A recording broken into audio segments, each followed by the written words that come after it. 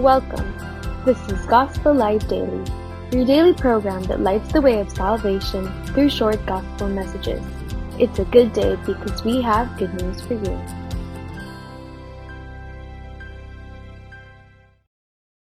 Our Gospel Light for today is taken from two verses. First, Romans chapter 8 verse 1. There is therefore no condemnation for those who are in Christ. No condemnation. The second verse is 2 Corinthians chapter 5 verse 17.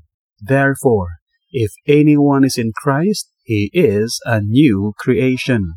Old things have passed away. Behold, all things have become new. New creation. No condemnation and new creation.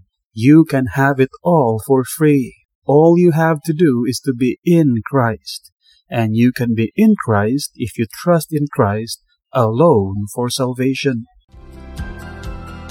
And this has been Gospel Light Daily.